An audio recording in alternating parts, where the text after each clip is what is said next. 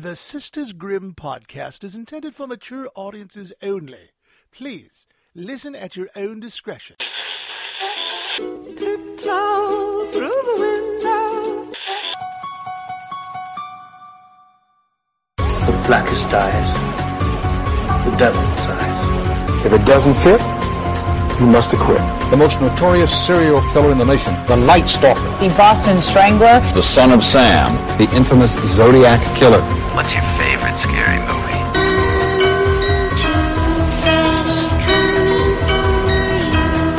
Hi, I'm Chucky. Wanna play? Get away from her, you bitch!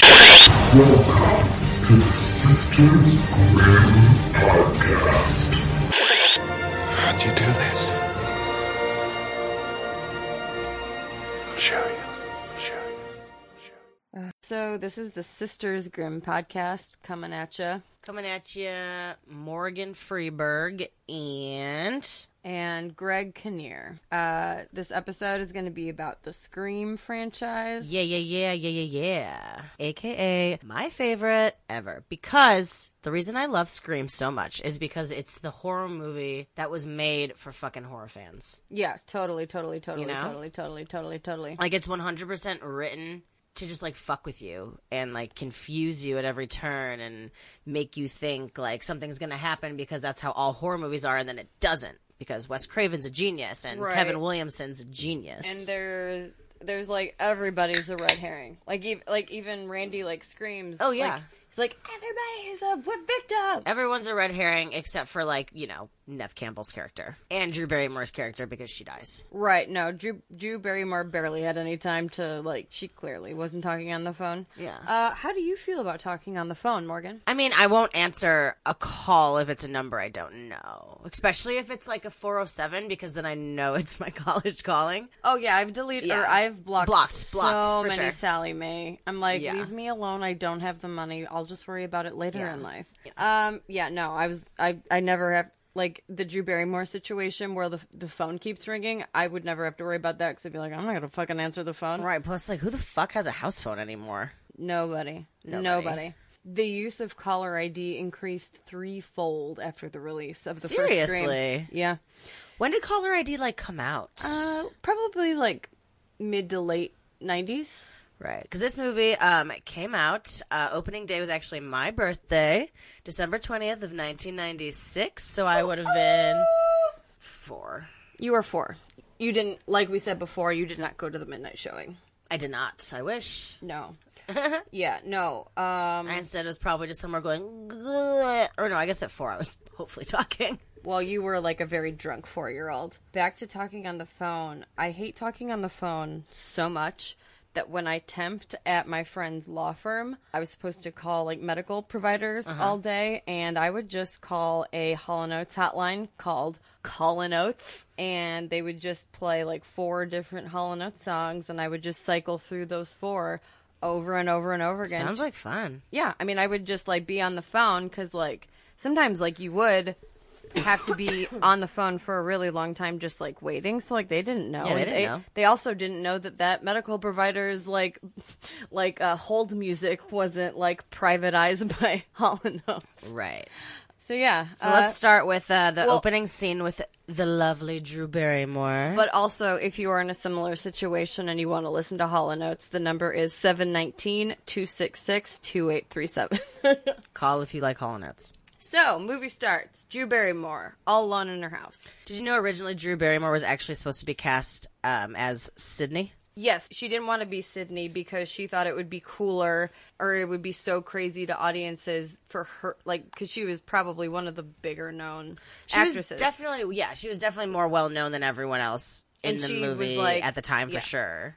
And she thought the audience would be like, well, if she died, like, anything could happen. Yeah, anything can happen if you killed Drew Barrymore off in the first 12 mintes, because that opening scene is 12 minutes long. Really? It's 12 minutes? Yeah, because it was her idea, and Wes Craven was like, genius. Yeah. They have a good collabo together. Mm-hmm. So, dude keeps calling her over and over and over again. He calls the first time, and he's just like, who's this? And she was like, I think you have the wrong number. Yeah, no, this is what I don't get. He calls her like 3 times. The first time she hangs up on him because she's like, oh, you have the wrong number. The second time she's like, ugh, no, you still have the wrong number, dude. He calls the third time and she's annoyed, but then as soon as he asks her about what she's doing and that she's making popcorn, she's like, oh yeah, I'm like getting ready to watch a movie. Yeah, she like gets in real quick. Yeah. And then she has that line about, because he asked her what her favorite movie is. She says Halloween. Yeah. She asks him what he says, and I think he says he doesn't know. And I would be like, "Get the fuck! You asked Yeah, me I'd be this like, question." how do you not know, weird fuck? But I think he says like, Or he he says guess.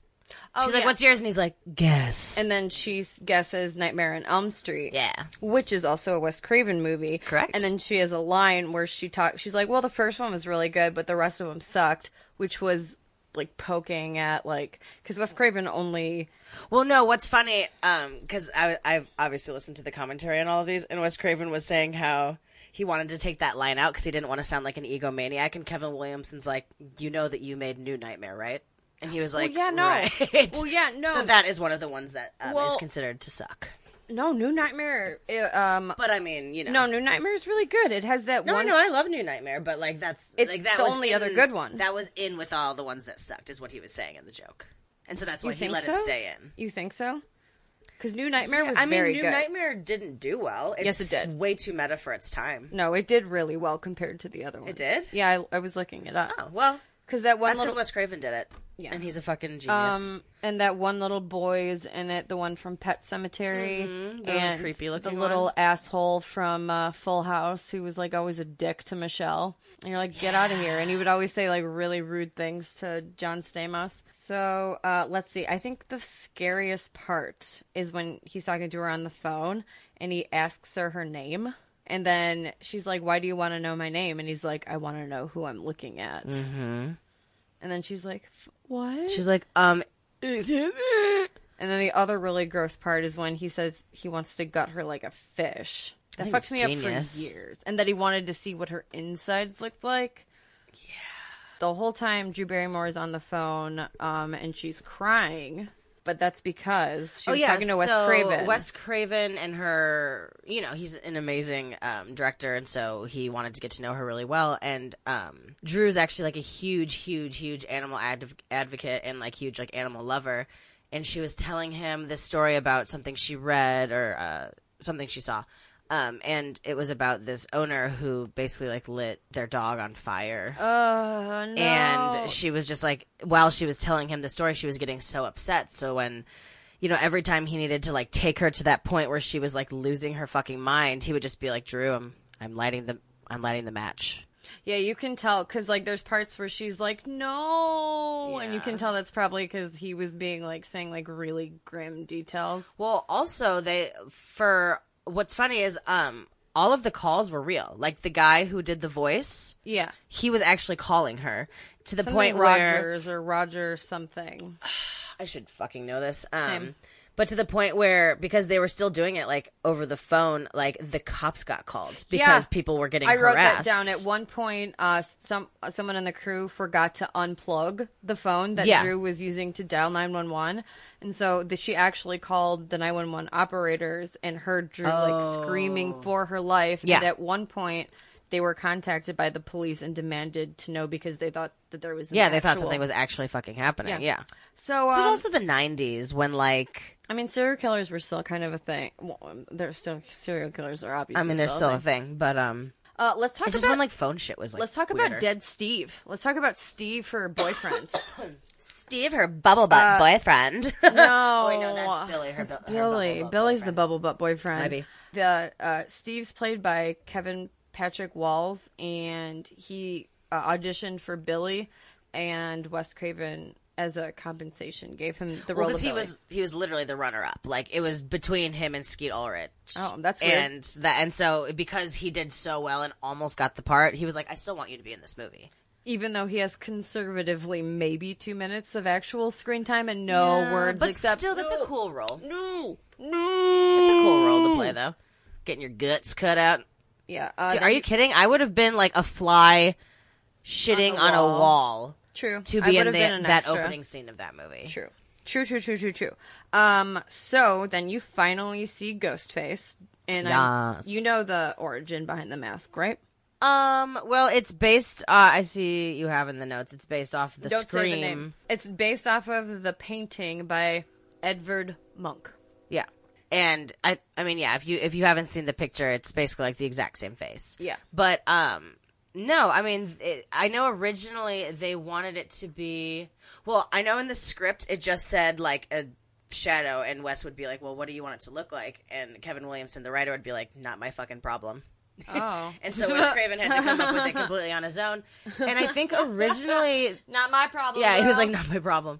And I think originally they wanted it to be an all-white costume, and then they were Yeah. like, this isn't scary. No, I read that, and then Wes Craven was like, he looks like he's part of the Ku Klux Klan. Yeah. We Yeah. cannot have that. And so another thing they did all throughout the movie, if you've never noticed this, is every person who could be a red herring is wearing, like, huge, clunky boots that, like, the killer also was wearing. I would like to counter that with not being true, because the scene where they're sitting, or like the kids are like sitting around the like fountain, Jamie Kennedy is. Well, Jamie Kennedy was never a red herring. Yes, he was. No, he wasn't. Yes, he was. I don't think so. Really? Because when she talks to him on the phone, she's like, Randy, I know it's you. And then he's like, this isn't fucking Randy. I don't think he was ever No, supposed he to was be one. all. No, I they don't all think so. were. They all were. I don't think he was. All I'm trying to say is, during that scene, he's wearing the greenest shoes I've ever seen in my goddamn Yeah, and that's life. why I don't think he was ever supposed to be a red herring. I doubt it's because of the shoes. He was a red herring. I don't think so.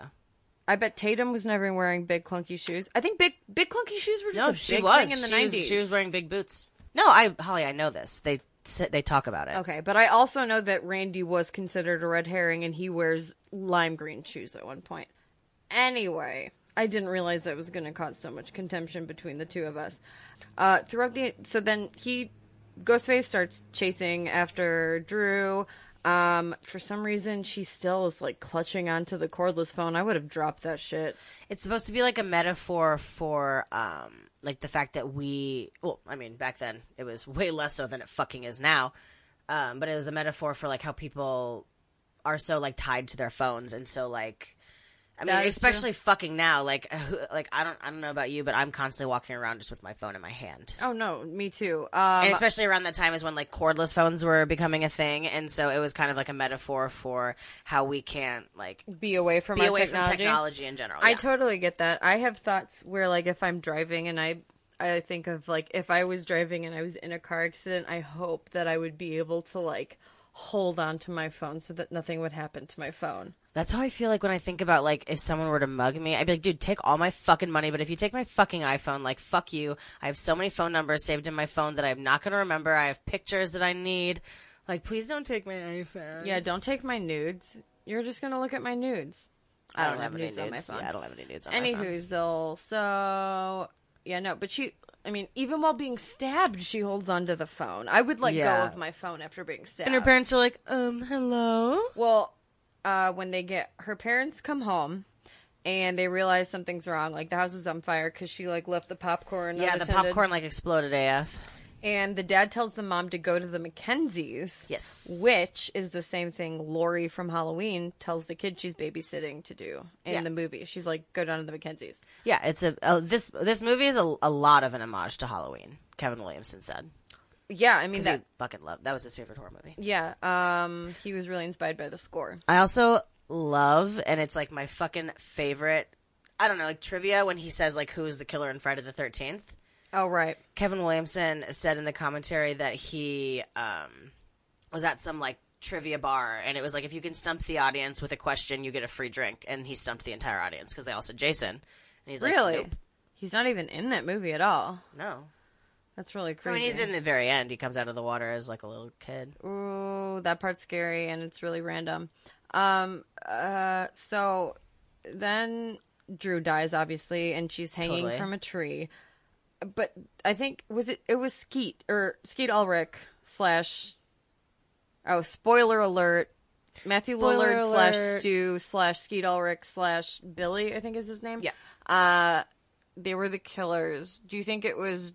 I think I read that it was Skeet Ulrich who killed Casey. Well, because Stu said that he was with Tatum. Tatum, right. But I also think that for their first kill, they probably were both there. Maybe. Because they were afraid that maybe, I mean, especially with like the boyfriend and her being there, I'm sure they were both there. Well, plus, like, I can only imagine it would take so much time to hoist a body to hang from a tree. Yeah, I think they were both there for the first kill. And I bet, and like, there were I feel like there was probably a lot from this scene that was taken out, because you know about all the, how they had to make all of those fucking edits to resubmit to the MPAA hated this movie. Wes sent it to the MPAA over 9 times for reconsideration. Each time they came back with an NC-17 rating, which is like movie suicide. You can't, you're not going to get the same numbers as you are with because, an no one can go it. So each time Wes would come back, he would like make more cuts, but they still considered it too gory. Wait, question. For R-rated, don't you have to be 18? Yeah. So what's NC-17? They're not going to play it in theaters. Like, they're going to show it in select theaters. But you have to be 17 to see an NC-17? I believe so, but it's considered pornography. Right. Like, Caligula is rated NC-17, and it's in the porn section of most movie stores. movie stores. The one... Movie stores. You know, Family Video, the one that's still out there for most people. Right. So eventually, Bob Weinstein, who was the producer of the movie, he stepped in and was able to secure the R rating. He is a really big deal. Because they were a Dimension. Yeah, he and his brother Harvey and Bob Weinstein. They also made Miramax. I mean, Bob was like the EP on like. Well, also originally Wes didn't want to do the movie at all, and they fully talked him into it because he was like, "It doesn't seem like something I would do." Also, I think because New Nightmare, I know you're saying it did well, but I don't think it did. It didn't do well as far as like Wes Craven movies do. It did better than all the other shitty ones in between that and the first one. But as far as like his movies, like when he makes a movie, I mean, not all of them, obviously there's some fucking fails. There's some really fucking bad Wes it wasn't Craven like movies. it wasn't like Wes Craven numbers. And so I think he was like, I don't want to do something that meta again because it didn't really fucking work out. He just kept reading the script and he was like, this is actually so brilliant. Like I have to do this. Coincidentally, Bob Weinstein was the executive producer for the movies The Brothers Grimm. Huh. Fun little tie-in. When did those come out? Was there more than one? I don't remember. Heath Ledger? I think it was like Heath Ledger and like... IMDb it really quick. I don't remember. I want to say Matt Damon. I think you're right. So Wes Craven asked Bob Weinstein, he's like, how did you get the MPA to give us finally an R rating? And Bob had told them to view the film as a comedy and not a horror film, and that completely changed their minds. Matt Damon. I personally love NC-17 movies. Anything that's like unrated or anything like that, I love that filth. I mean, I can't even say that I know a movie that's like was originally NC-17. Like, I mean, most comedies or like horror movies now, like you when you get the DVD, there's like the director's cut and then the theatrical version, but the theatrical versions are never NC-17 originally. Well, NC-17 movies don't usually get shown in theaters. Exactly. Like Nymphomaniac by Lars von Trier, that's NC-17. Caligula's obviously NC-17. I mean, I'm sure like fucking Human Centipede's NC-17. No, well, I mean, maybe the unrated versions, they should be. They should just technically not exist. I don't know. We're always talking about Human Centipede. I think about Human Centipede at least 3 times a day. So, any hoozle, we cut to Sydney Prescott, and she's like blogging or something on her computer. She's doing something. Yeah, you can't really tell. She's just like smiling at her computer. And she's like, and then Skeet Ulrich climbs in her window, and she's really pissed. But I'd be like, hell yeah, Skeet Ulrich, get in here. Right? And his name is such a thotty. Billy Loomis, and it's a nod to Dr. Loomis from Halloween. Another nod to Halloween. And then he like tells her that he was watching The Exorcist, and it reminded him of her. If someone, yeah, well, he's like, I was watching The Exorcist on TV, so all the good stuff was cut out, which reminds me of our relationship. No, he literally says, I was watching The Exorcist, and it reminded me of you. I'd be like, fucking excuse me, and then he goes on to explain that. Yeah. But that's how he's. And she's just like, it did. She's like, what? And is that when they start making out, and they have like he's like, I know you're. Underwear rule. Yeah. And then Blue Oyster Cult starts playing. Yeah. Don't whisper. Yeah. So then they make out. She makes him leave. She like shows him his titty. She shows him also her her titties. dad comes in for a second while he's like hiding there, and he's like, "I thought I heard a scream," because when Billy first comes to the window, she screams obviously because she's scared, and then she's like, "No, Dad, yeah," and that's when you find out that the dad's going out of town. And he's not going to be around for the entire movie, and he's like, "Yeah, I'm staying at the Hilton by the airport. Blah blah blah. Call me if you need anything." Yes. So then they cut to they're at the school. There's cops everywhere. I love that scene. But like school is still going on. Yeah, they didn't shut down. I'd be like, can we go home, please? I know. You'd think if someone was like straight fucking murdered, I'd be like, two people were this murdered. Seems like a situation where we should be able to go home. How about we all go home? Well, I don't know. I mean, when people, and I'm not trying to get like super dark, but like when kids committed suicide at my school, they didn't shut school down. Well, that's because they don't want to give people who. That's why like in yearbooks and stuff, like they never try to give tributes to people with suicide who have committed suicide because some people commit suicide to like immortalize. I mean, obviously not everybody, but they don't want to like. But I just feel like that would be more of a reason to shut down school, because if you think about it, if there's a killer on the loose, school would be more safe for kids to be at school than to just be like out running around, That is true. I mean, they do eventually shut the school down once things get like crazy. Right. Because that's because they all start being asshole pranks. Yeah. So let's see. So they're at school. They have like a little. And their group has a little Linda combo. Blair is in that scene. She's playing like one of the TV news anchors. Linda Blair, the little girl from The Exorcist. In my notes, it's a little further. Well, I mean, she's there, but she doesn't have a line until after Sydney gets attacked. Okay. I can swear to you she's there, Holly. I believe you. So let's see. So Sydney gets home from school, and she takes a nap. Oh, wait, you missed a lot. What did I... Well, yeah, that whole little scene where they're, like, sitting by the fountain, and they're all... Well, that's a big deal. Sexist. No, so like that's when Randy's wearing the green shoes, and I'm like, why are you guys hanging out first, with him? okay, so like that scene happens, and she's walking, and Tatum's explaining everything to her because Sydney apparently doesn't listen to the fucking news when she's getting ready for school. I wouldn't either. And also, like, Sydney took the bus, so you'd think Sydney would have heard about this on the bus. Yeah, I always think it's really weird that she took the bus. Like, why don't you have a car? I think they're only supposed to be sophomores. You get... No, they're supposed to be... Well... Yeah, they're supposed to be seniors because the next movie takes place just a year later, and it's less than. It comes out less than a year later than this. But movie. It's supposed to be like a year later in the movie, and she's only she's like a freshman in college. And their house is huge. Like, you'd think she'd have a car. She could at least have her dead mom's car. Spoiler alert. Spoiler alert. Her mom's dead.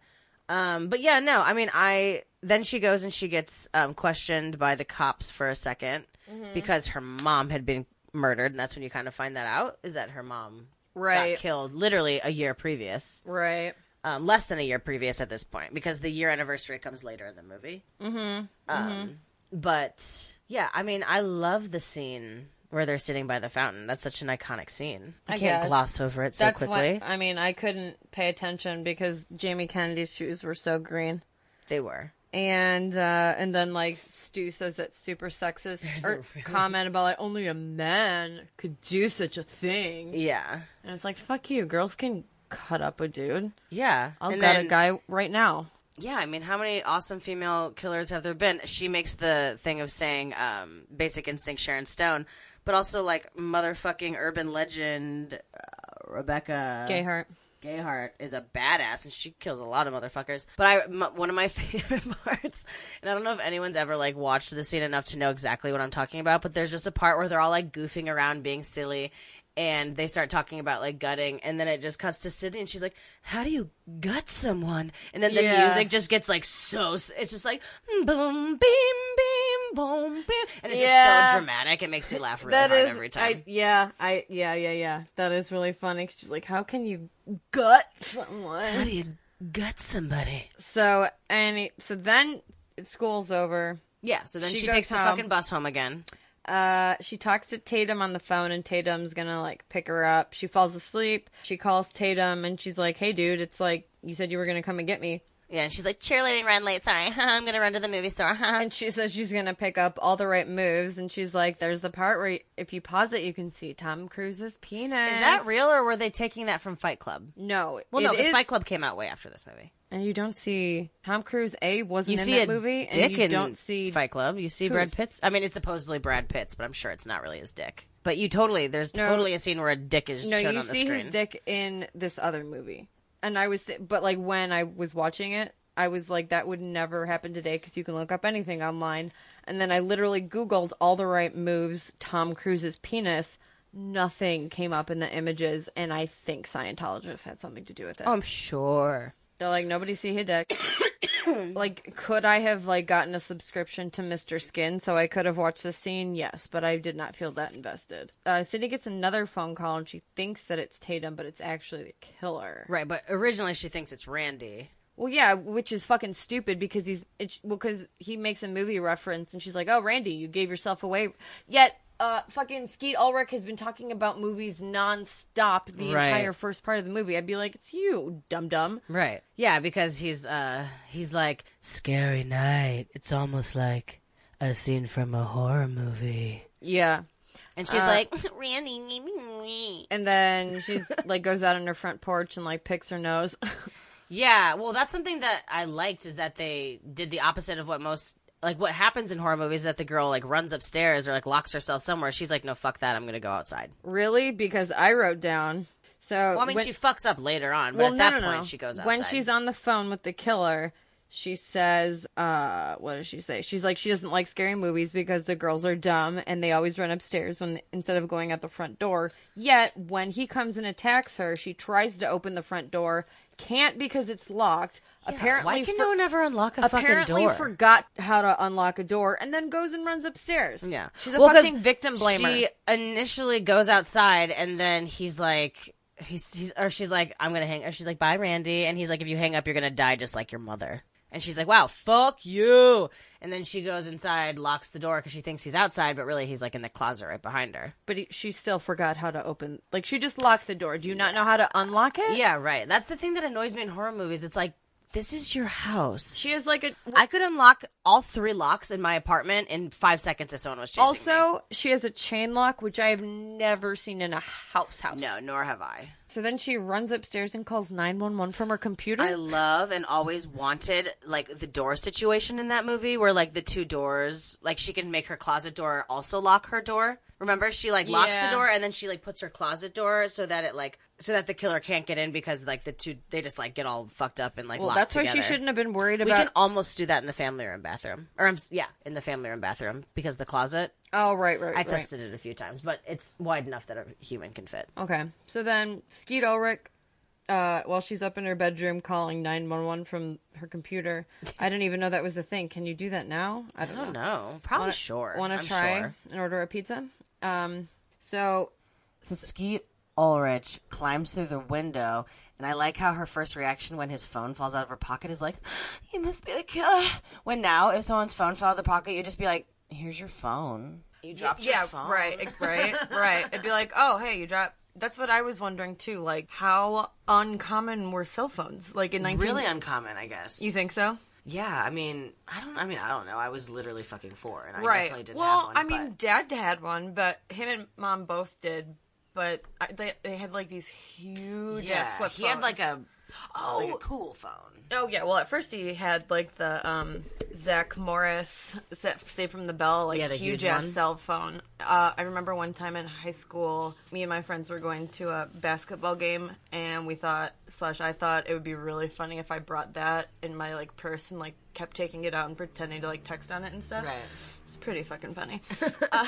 It was a big hit. It was a good bit. It was a really good bit. It hit really, really, really well. So yeah, she immediately assumes that he's the killer, or like the person who called her, based on the fact that the phone fell out of his pocket. I'm pretty sure, again, they both were there for that one.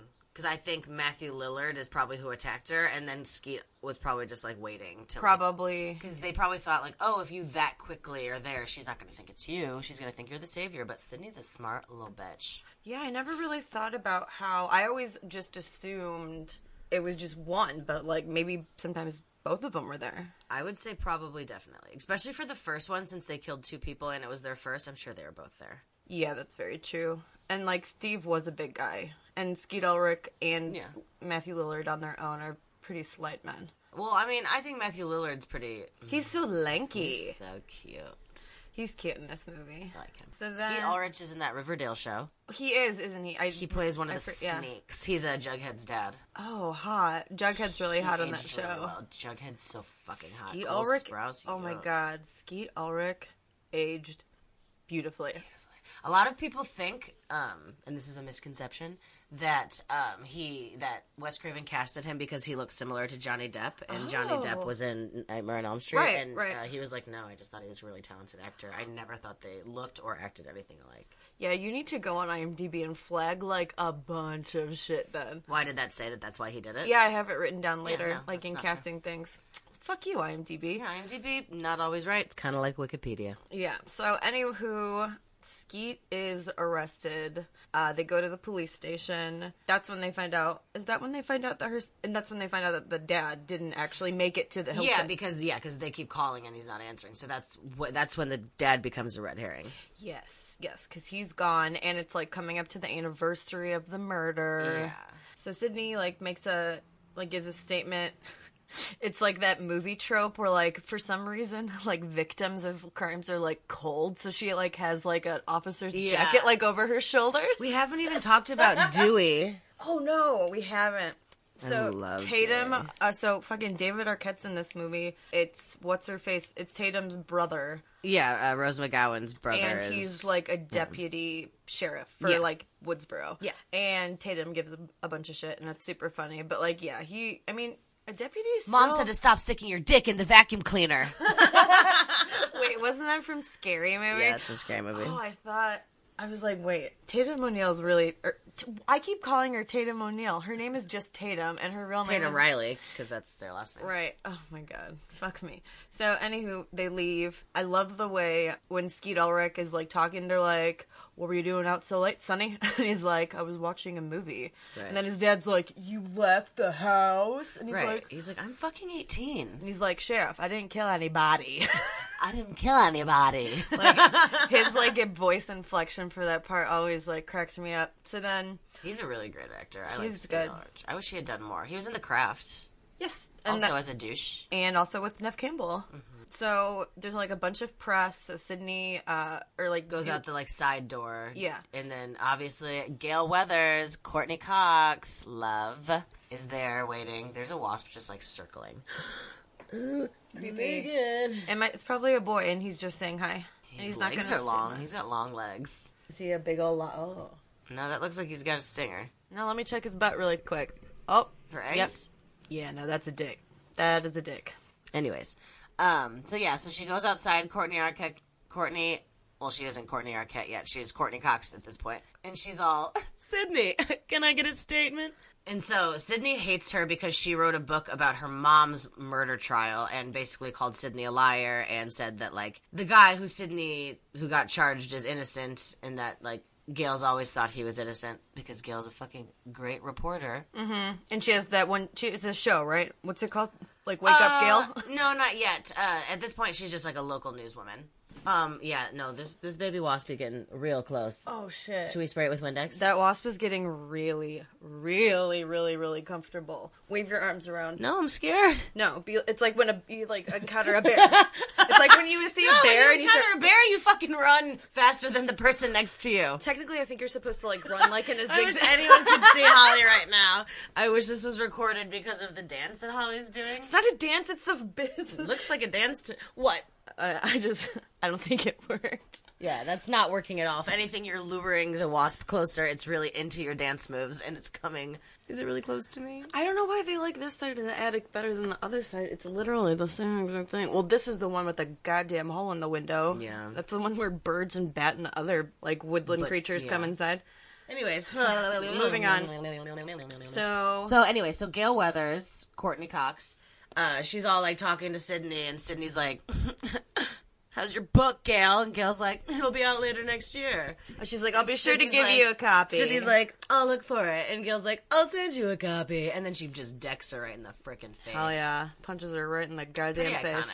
Pretty iconic. Pretty good. So they go back to Tatum's. And they have like the two twin bed situation. Yeah, like I used to have when I was little. And I had when I was little. Yeah. I wonder if that's like a thing.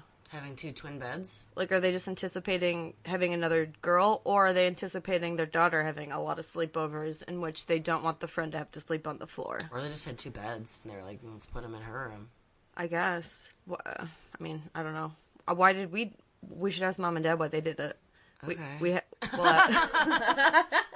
Okay, so, let's see. So then, like, a call comes in, and Sydney gets it, and it's the killer. Yeah, and he's calling her from... So it's most likely... Well, it's obviously Matthew Lillard calling. Probably, yeah. Oh, yeah, because what's his face? Oh, yeah, because that's probably why they had him call. To, like, be like, oh, well, if the killer called while I was in jail... Yeah, well, that's what Billy's thing is. He's Right. like, I couldn't have called you. I was in jail. Right. So, next day, they're at school, and then Sydney, like, talks to Gail and, like, kind of apologizes for the punching thing. Or no, Yeah. she actually, like, she's like, nice eye or something. Well, no, that's Rose McGowan's like, nice weld, sweetie. Oh, yeah, she's such a badass. But she's just kind of asking her, like, she's like, why do you think Cotton didn't do it? Because at this point, they think Cotton Weary, a.k.a. Liev Schreiber, was the killer because he was the killer for Sydney's mom because he was dating Sydney's mom. And he was the last person Sydney saw. And, like, his coat had blood all over it or something like that. Right, something like that. But Gail always thought he was framed. Is it close? Your eyes suggest it's close. It's close, but it's over there now. So, I just want to bounce that yeah. big old medicine ball at it. There's a... I'm sure that would go Or hit it with the broom. Hit it with the broom. No, you remember how bad that worked out last time. It Yeah, keeps that's because there was, flying. like, 5. No, I think we'll be okay. Okay, fine. Even if it lands on us, it's not like it's gonna immediately sting us. Holly, I've been stung by wasps, and yes, they do. They just come and sit on you and sting. What They little don't fucking sit, assholes. they just go, "Brr," and then they sting you, and they get you.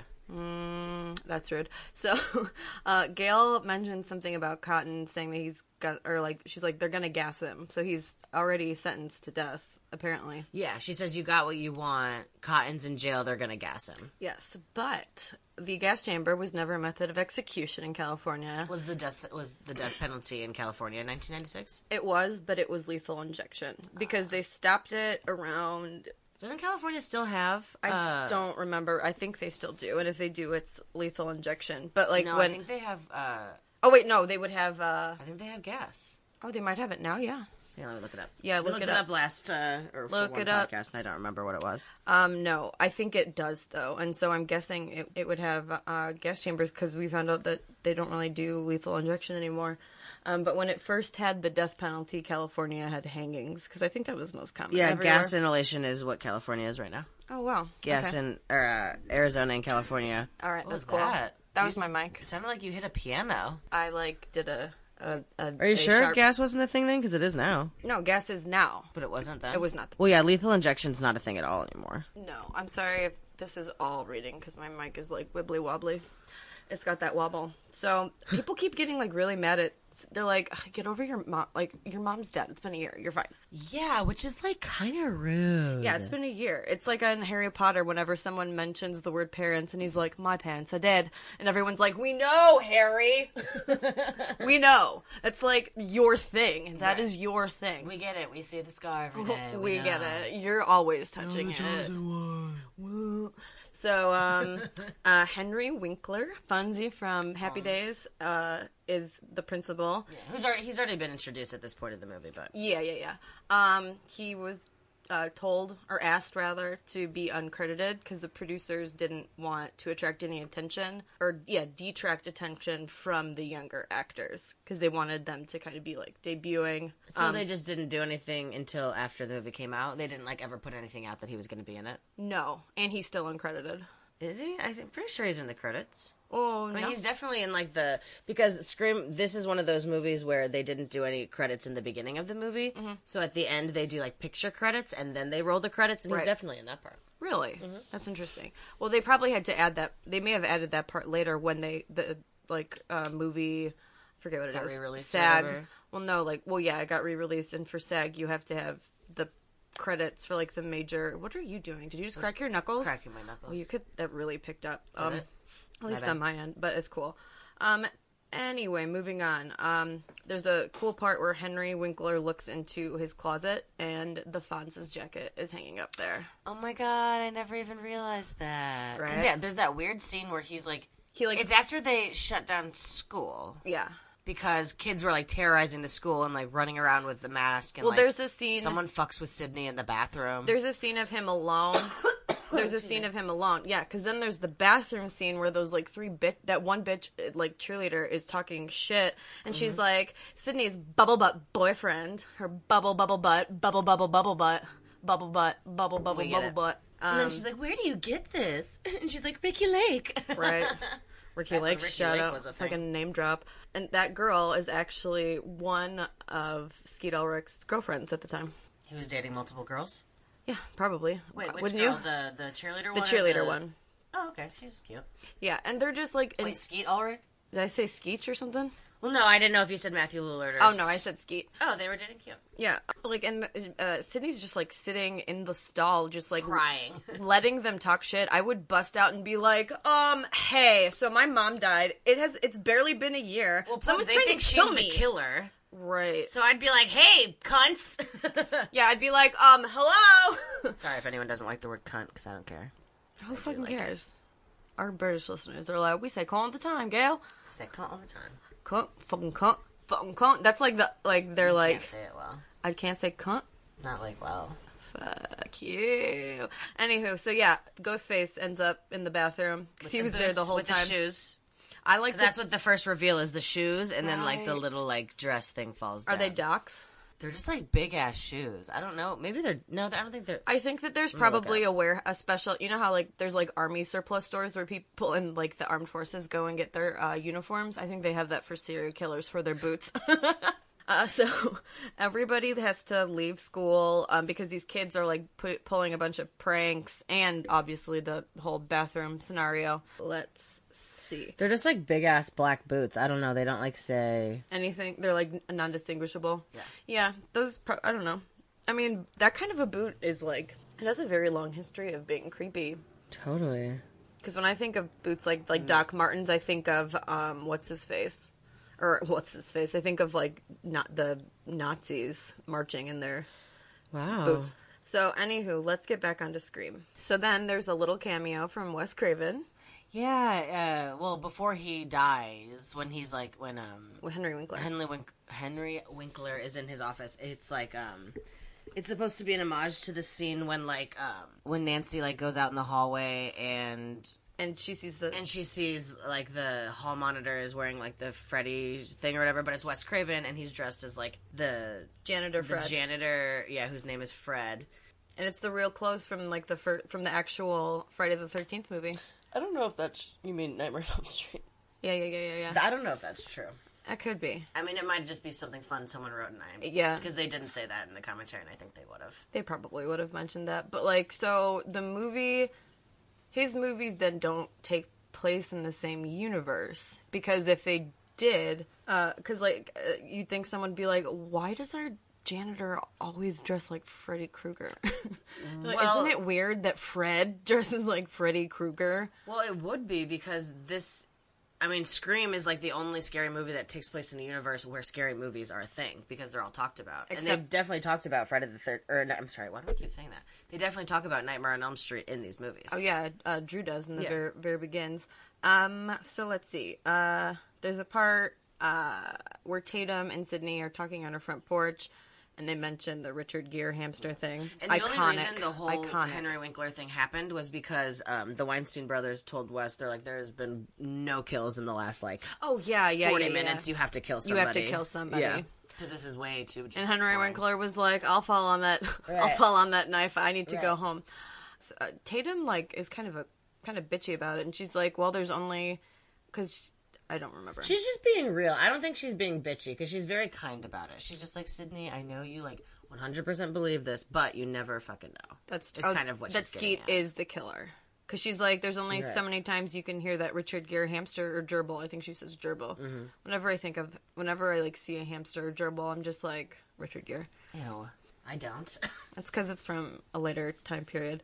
I only know earlier pop time culture. period. Yeah, that's what I meant. So then, cut to the video store where Randy works, and he mentions that there's been a flock to the mass murder section, which is a very, very specific section to have in a video store. I miss video stores, and I miss when they're Because, like, Family Video was cool, but, like, it was just, like, alphabetical. I liked, like, the video store we went to when we were little, how it was sectioned by, like, horror, kids. I mean, there were genres.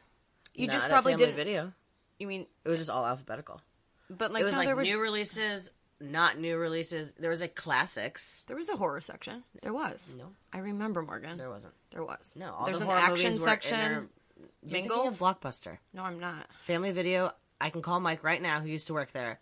It was not by section. Well, they Mary have switched it up, but I've been to. Actually, you might be right. You might be talking about Blockbuster. My bad. Blockbuster is definitely like it's been, action horror years. or whatever. It's been there. It's nothing now. But Family Video was it was. They had like a classics and like really popular section, like movies that were like really well known. And they had porn.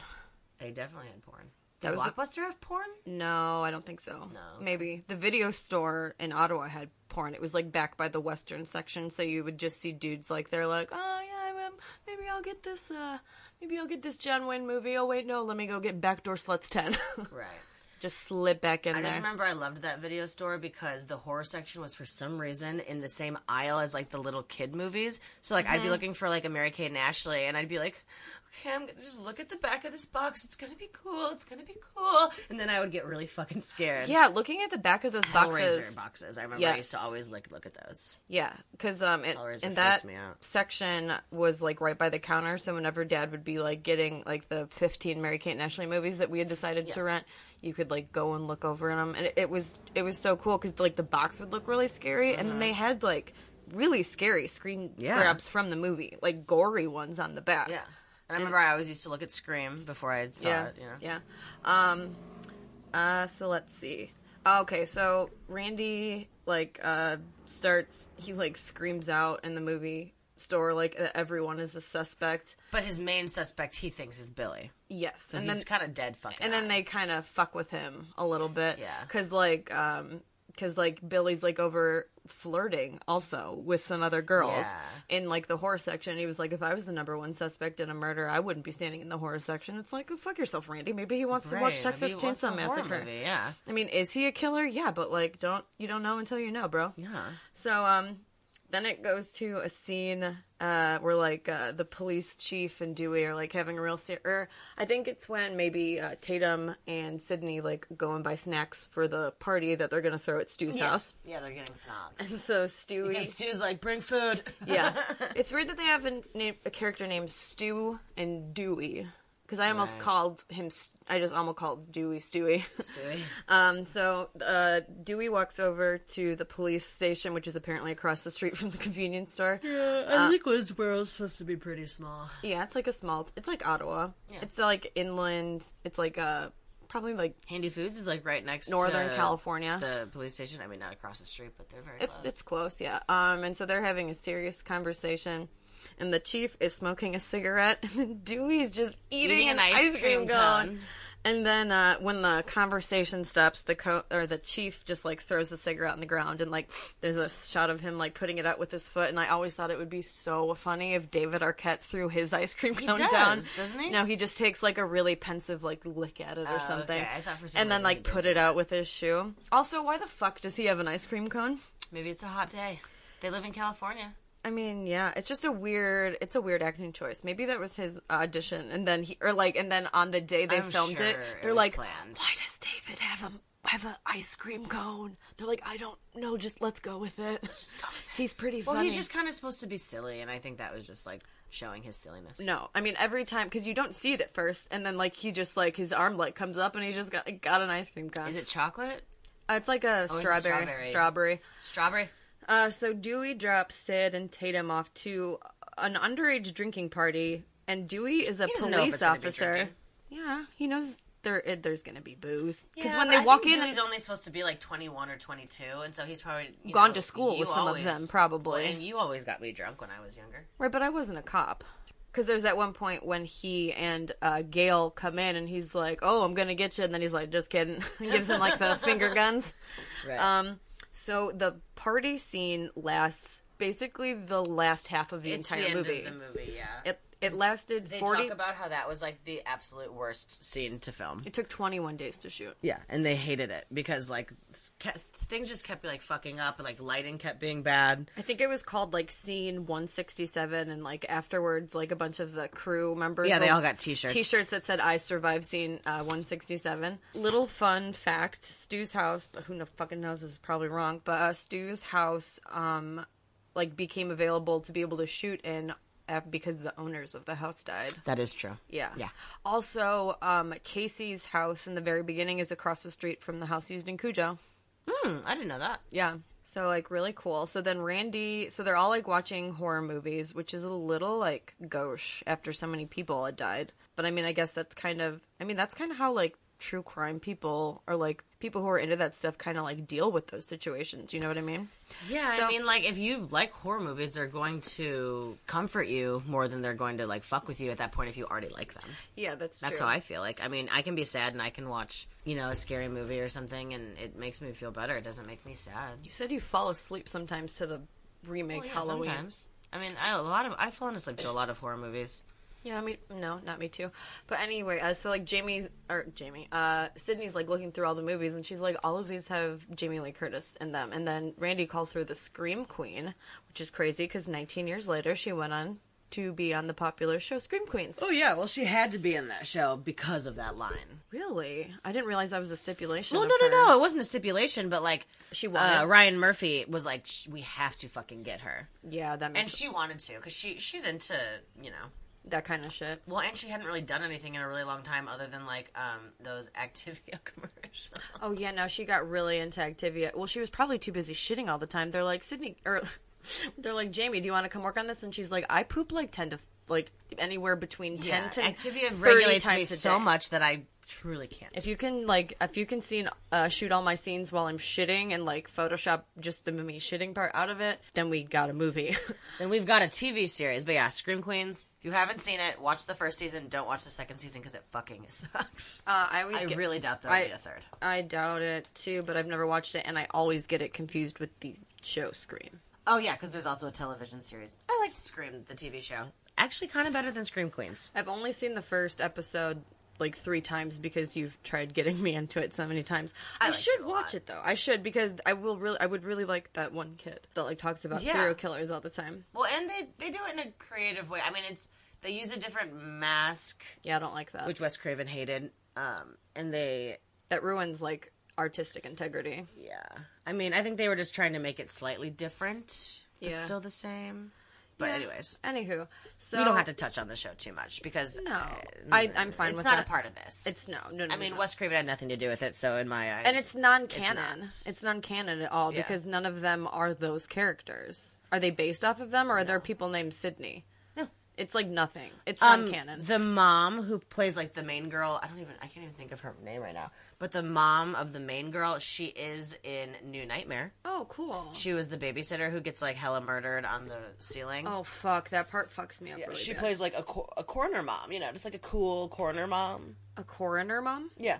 She's like the town coroner. Oh, that's cool. I would be constantly asking her for like deets on dead bodies. Right. So, Tatum goes into the garage because Stu tells her to go get some more beer, and she's like, "What am I, the beer wench?" And then she goes, She's like, "Okay." She goes into the garage, and the scream face, ghost face busts in, and But she thinks it's a joke, so she's just like flirting. yeah, and she's like, "Oh, please." Doesn't she makes like a horror movie reference? Yeah, she's like, "What is this? I spit on your garage." Yes. Oh my god. Which is pretty iconic. That is some A+ wordplay on. Yeah, that was Absolutely. great. So then she tries climbing out the little doggy door, but Rose McGowan IRL is so small that she couldn't actually get stuck, and They had to make it smaller. No, they ended up nailing her shirt to the inside of the garage door to keep her in place. Would get stuck, yeah. And then Rose McGowan also told producers that she didn't know how to scream, which I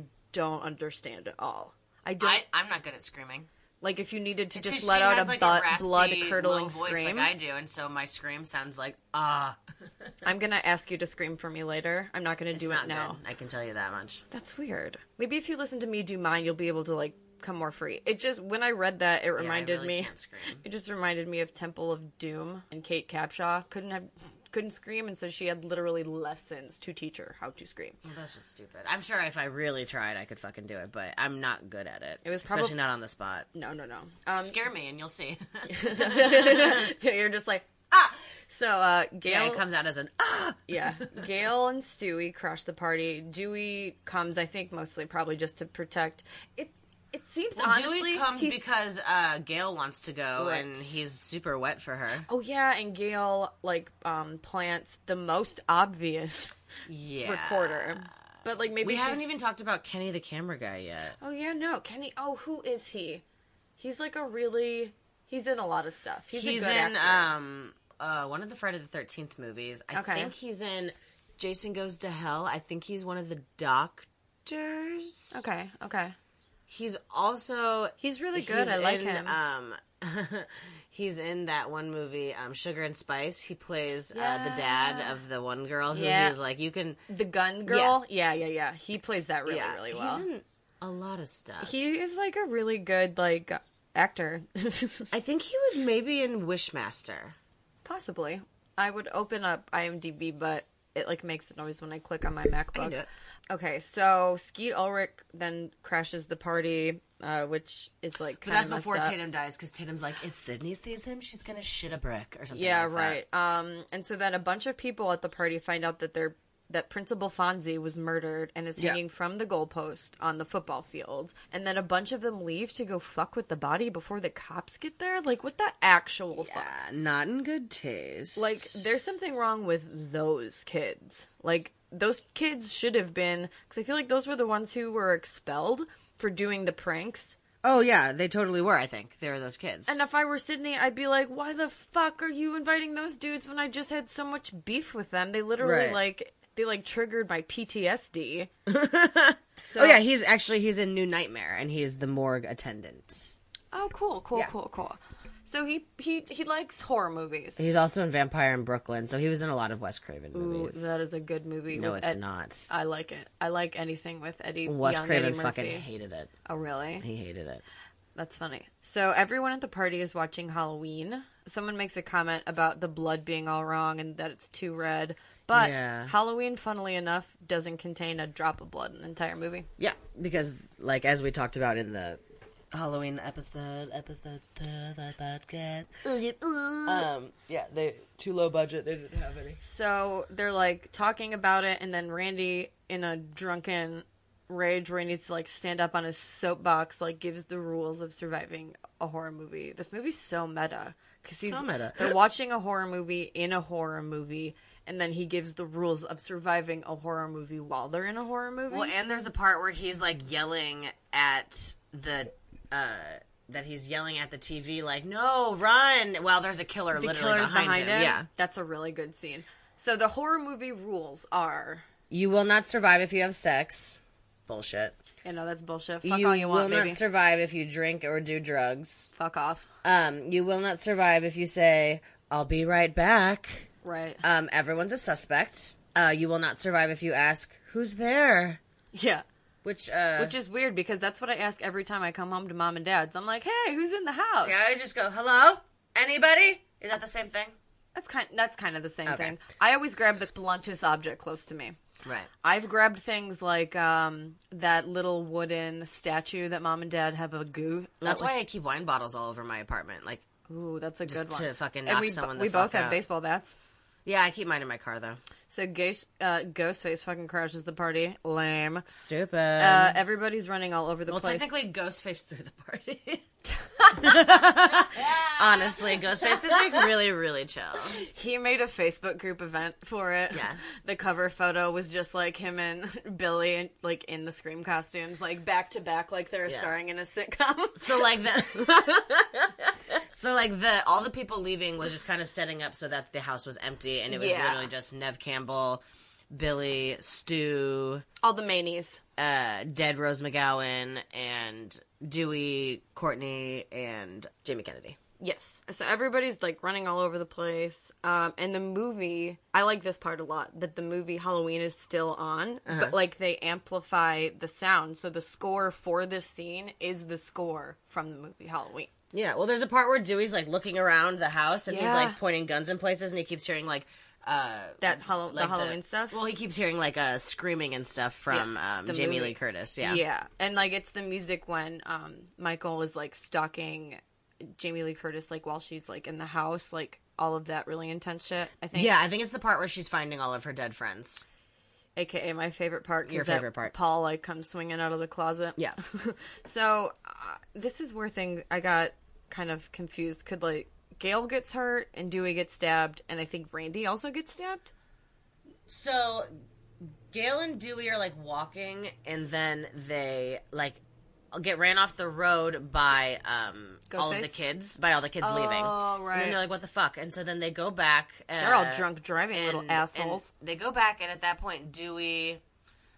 he's like, well, I have to go fucking look in the house to see what's going on. And Gail's like, okay, I'm going to go in the van and check on the cameras. But when she goes back to the van, she can't find Kenny anywhere. And she tries to drive, and then Kenny's dead because he got his throat slit open. Yeah, because that's when So Sydney then she tries to leave. And then she crashes the van because his blood is everywhere. Doesn't she? So Gail's like hurt, but she's not like super hurt. Right, she's just like, I mean, technically all of them would have brain damage. When you get knocked unconscious, you get severe brain damage. Yeah. But then Neve Campbell is, like, banging...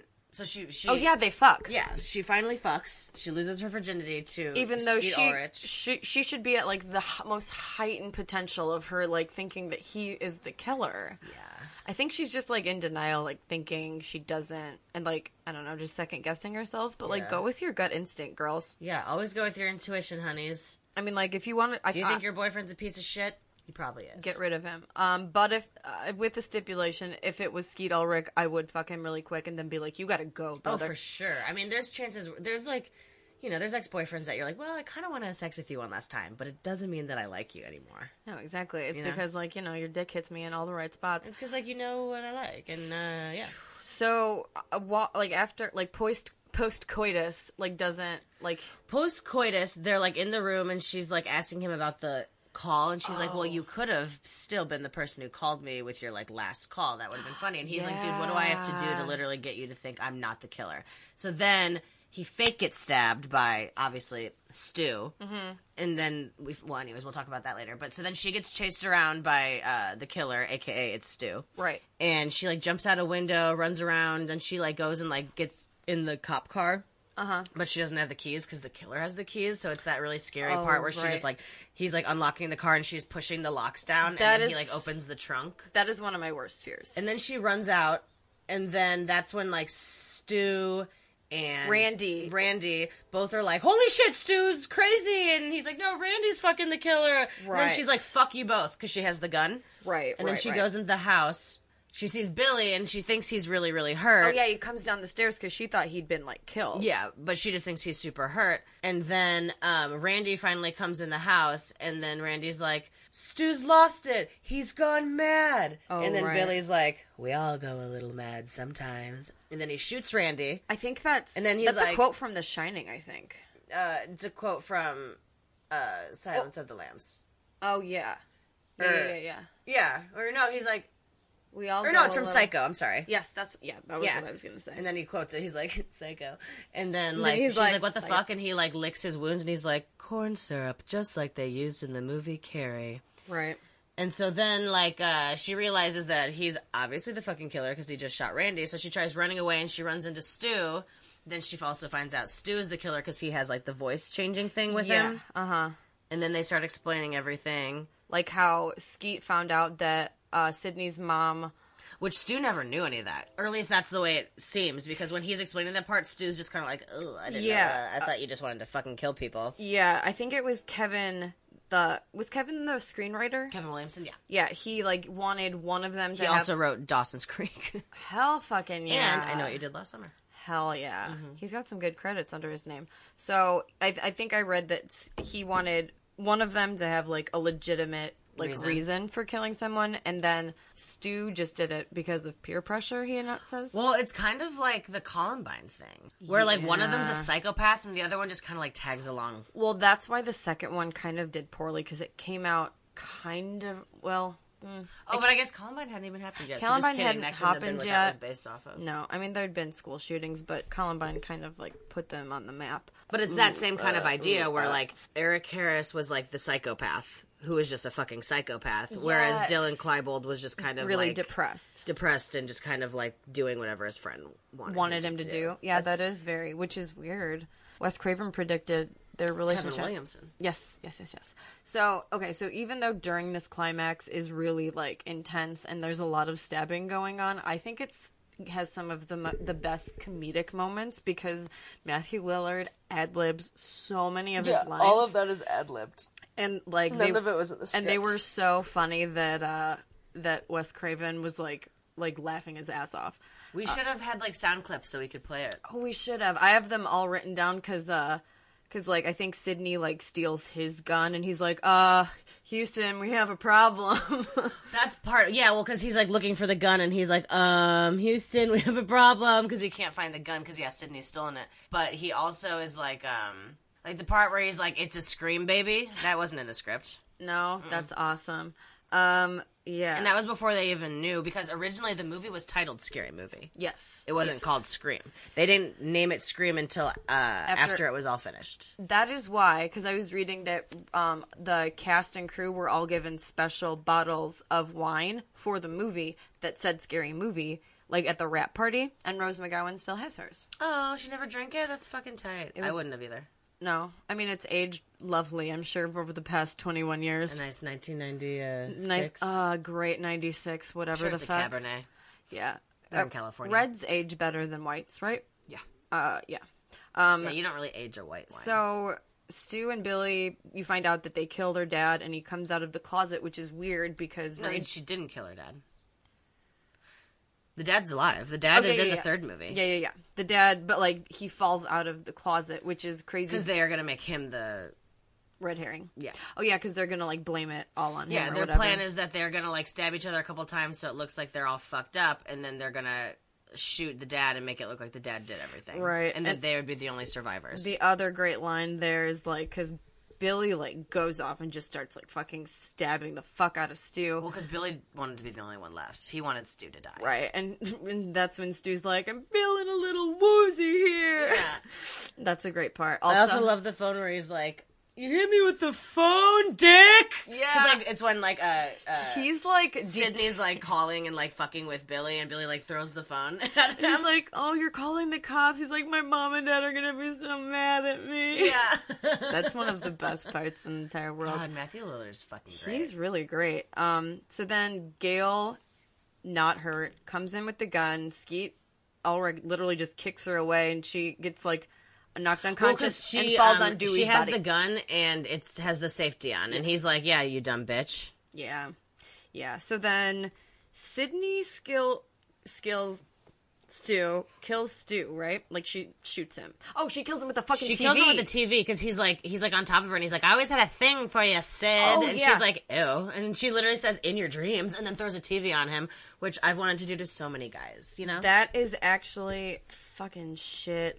Let me pull up. Like, that is from some horror movie. I have it in my trivia. Well, it's supposed to be like a metaphor for, like, being so obsessed with TV and, like, pop culture that you get literally killed with a television. But, like, they both, like, it's like a line. It's one of those big ass tube TVs, and those are heavy as fucking shite. Yeah, those old school tubes. Mm-hmm. So, let's see. So, yeah, like, Skeet comes back to life. Like, everyone just keeps coming back to life. Because then Randy says something like, the killer always makes one more, like, it comes back. And then Skeet, like, jumps up and it's super scary. And then Sydney shoots him in the head and she's like, not in my movie. Yeah. And that's kind of how it ends. Yeah, because she shoots him because she shoots him a couple times, and then they, like, make the joke where he's like, this is the part of the movie where the serial killer, like, stands up again or whatever. Yeah.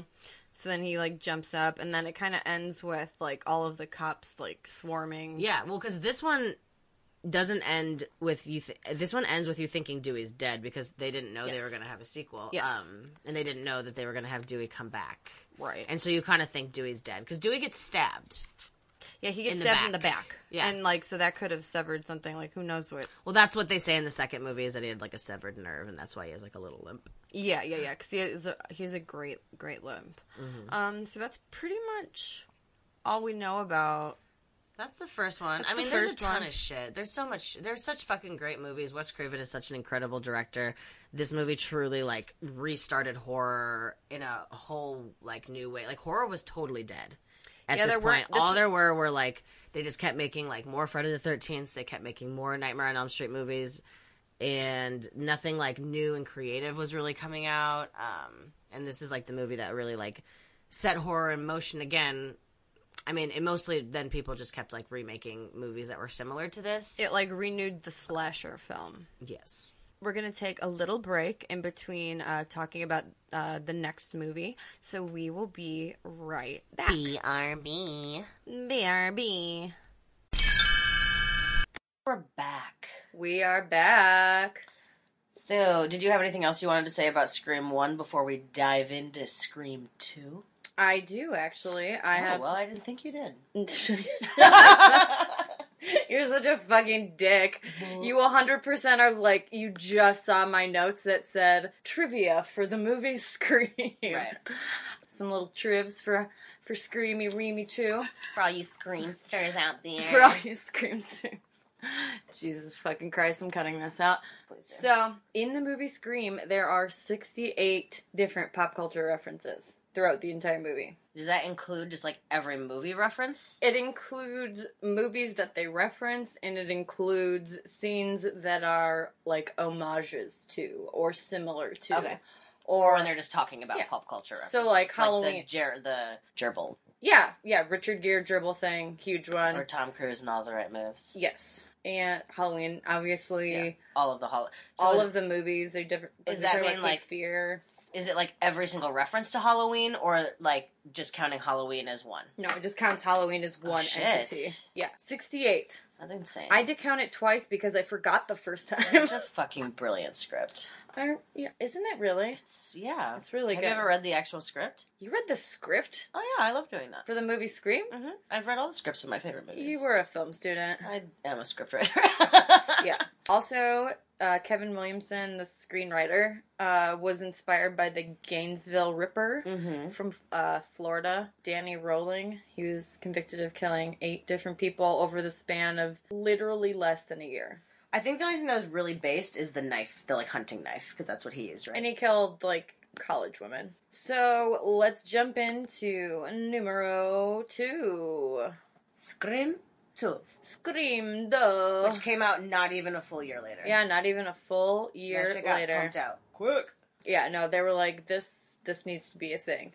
So this movie starts with, I love the way that this movie starts with. The music in the very beginning is so just like, it's so fucking good. And fucking Omar Epps and Jada Pinkett Smith, are you fucking kidding? My couple goals, 100. I mean, obviously I want Jada to be with Will forever, but like... Forever? Forever, ever? She was already married to Will when this came out, right? Haven't they been together for, like, fucking ever?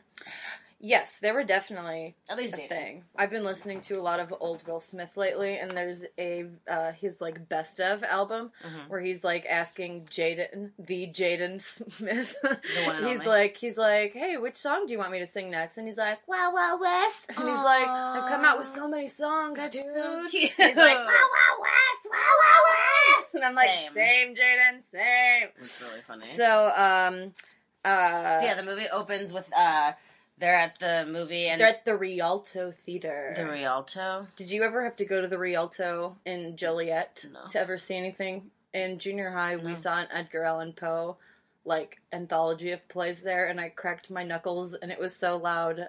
The teacher, I won't say her name, got so, like, she turned around and gave me the ugliest look. Because you cracked your knuckles? Because I cracked my knuckles, and it was loud, and it was at, like, a very quiet moment during the cask of Amontillado, or whatever. Cracking my knuckles loudly.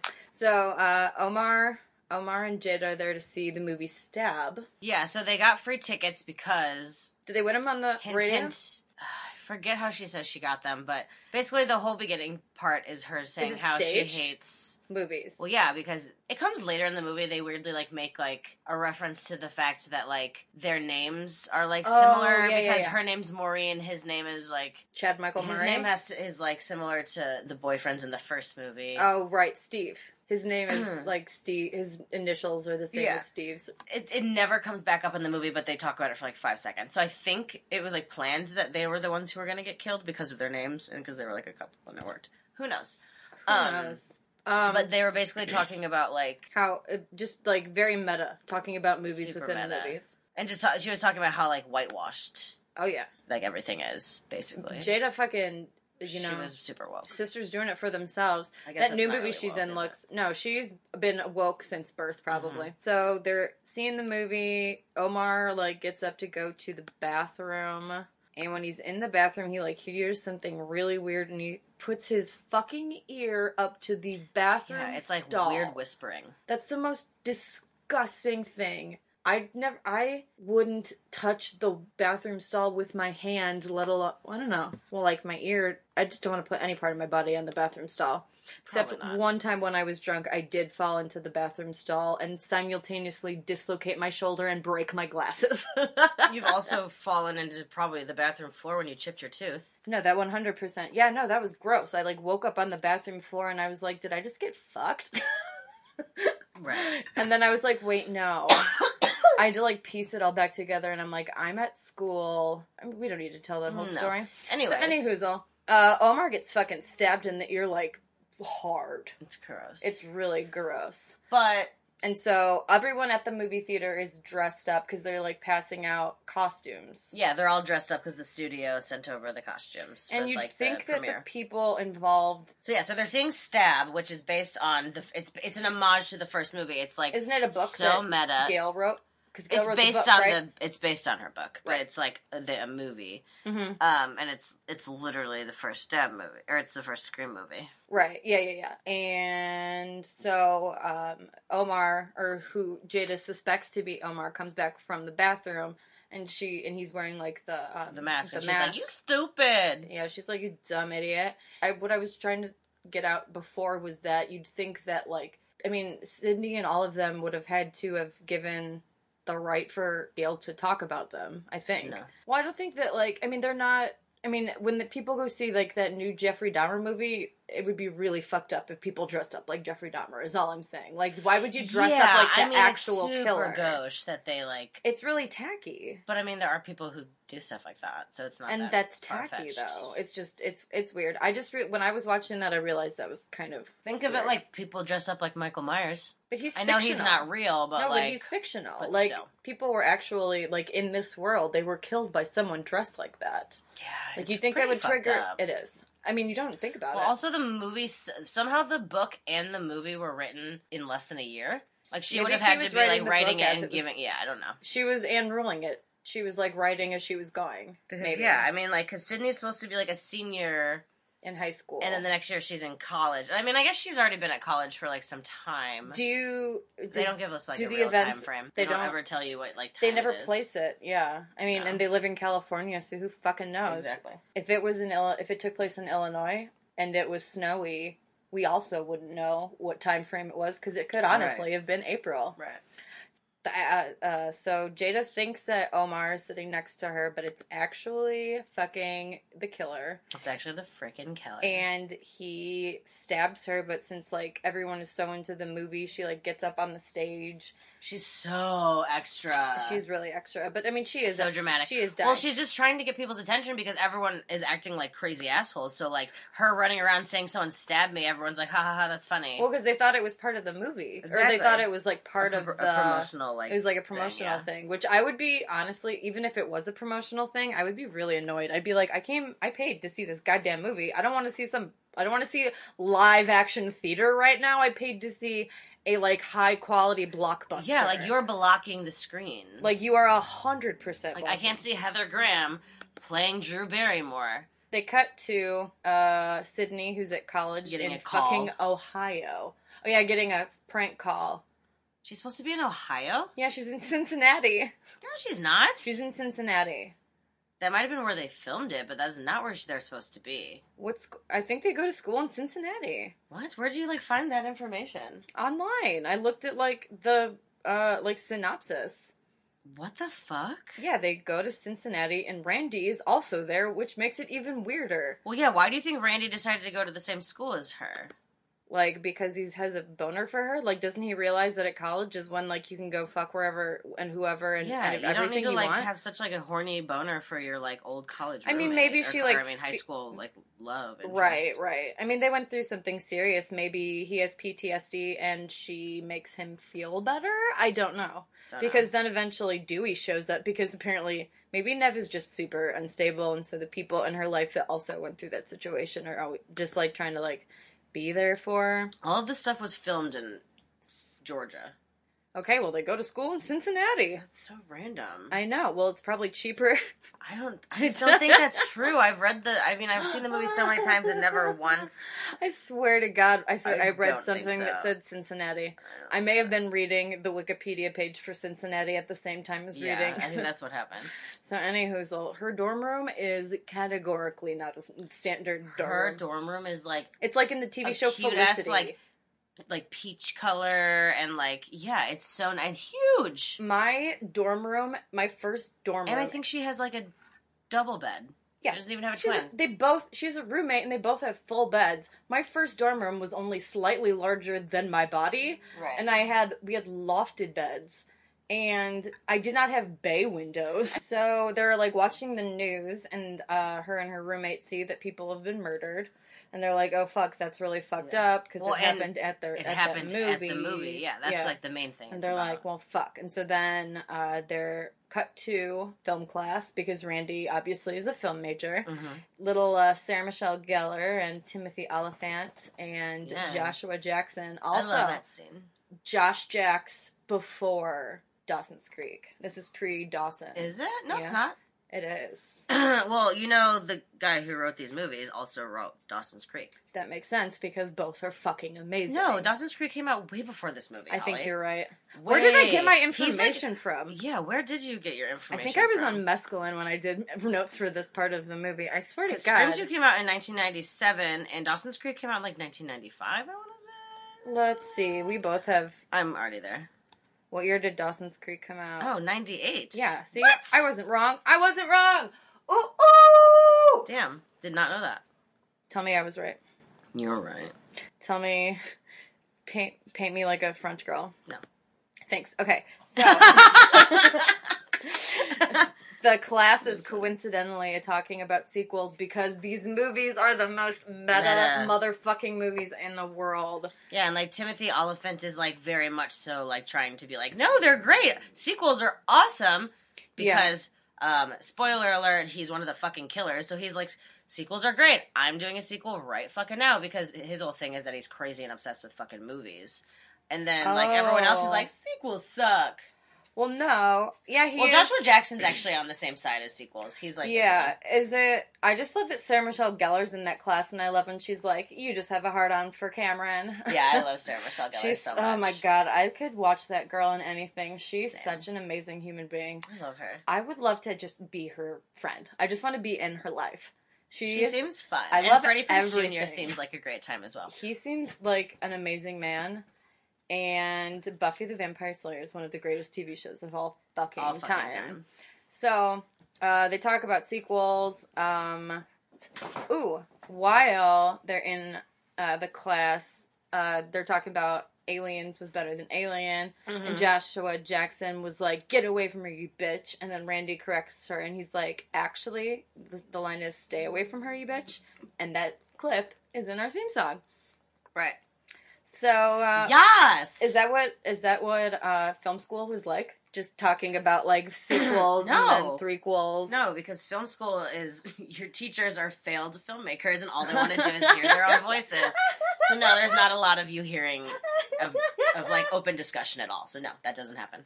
Yeah. I feel like you also went to a more technical school. So then Sydney's waiting for Jamie Kennedy / Randy outside his class, and he starts talking in a British accent for no reason. Apropos of nothing. In the commentary, they were just like, we don't know. He just ran with it. We kind of couldn't get him to stop.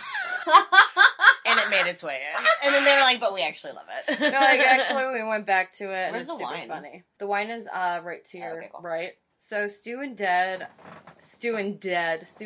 are dead. Stu and Billy dead as fuck. Stu Billy dead are dumb, so they're obviously not who followed her all the way to Ohio, or wherever the fuck this movie takes place. Dewey comes to school to protect Sydney, so Dewey hauls it all the way from California Dewey over with to his fucking weird little limp. Cincinnati. Yeah, no. David Arquette is a great, he's a great, comedic actor, but he is not a good, physical comedic actor. No, his limp sucks like a limp dick. On it. Oh, they have an unwelcome reunion with Gail because they were mad that she wrote the book, right?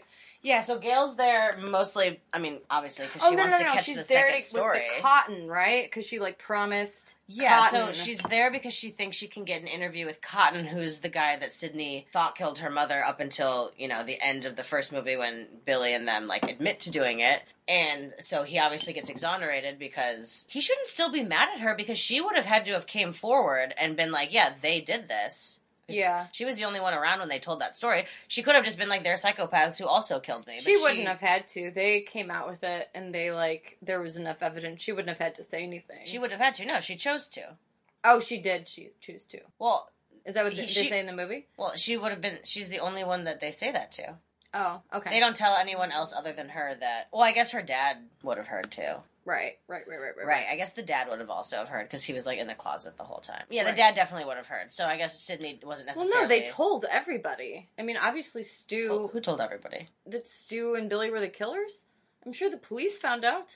Well, I'm just saying, they could have... Of course, that they were the killers for that, but she didn't have to be like, oh, and they also killed my mom. Oh, right. You are 100% But, why correct. wouldn't she also? I'd be like, yeah, she no. She probably had to get, questioned so much. Yeah, that probably was... That would have been That would have been a boring sequel. That would be like the Guildenstern and Rosencrantz. It's just the court proceedings that... And, interviews she had to do with police. Right. Scream 1.5. Right. There's this also... We're drinking wine, so I'm going to sound even dumber than usual. Whatever. There's a reporter there named Debbie Salt, who's just, a huge fangirl for Gail. And yeah, she's, wet as fuck for Gail. And Gail's just, cool, bye. Hallie is... Or, no, Polly? What's... Hallie is her friend's her name, roommate, or her roommate's name? Yeah, Hallie's the roommate. I always thought it was Holly. I remember the first time I watched it, and I'm like, Holly, I'm like, that's me. But then it was Hallie. Sometimes the way people say my name, it sounds like Hallie. Or sometimes people think that I'm saying Hallie when I say Holly, but I also mumble a lot, so who knows.